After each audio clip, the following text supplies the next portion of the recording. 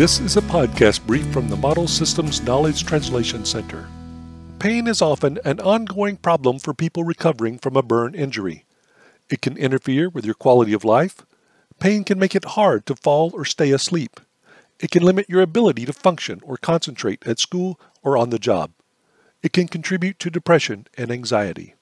So what steps can you take if you're having pain? Managing pain after burn injury is a fact sheet from the Model Systems Knowledge Translation Center.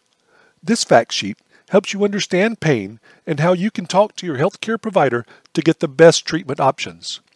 Treatment will likely include a combination of medication and non-medication options. It explains those options and the different ways of coping with pain.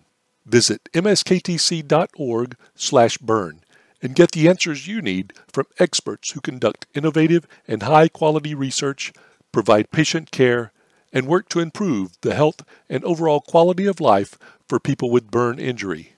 That's msktc.org/burn.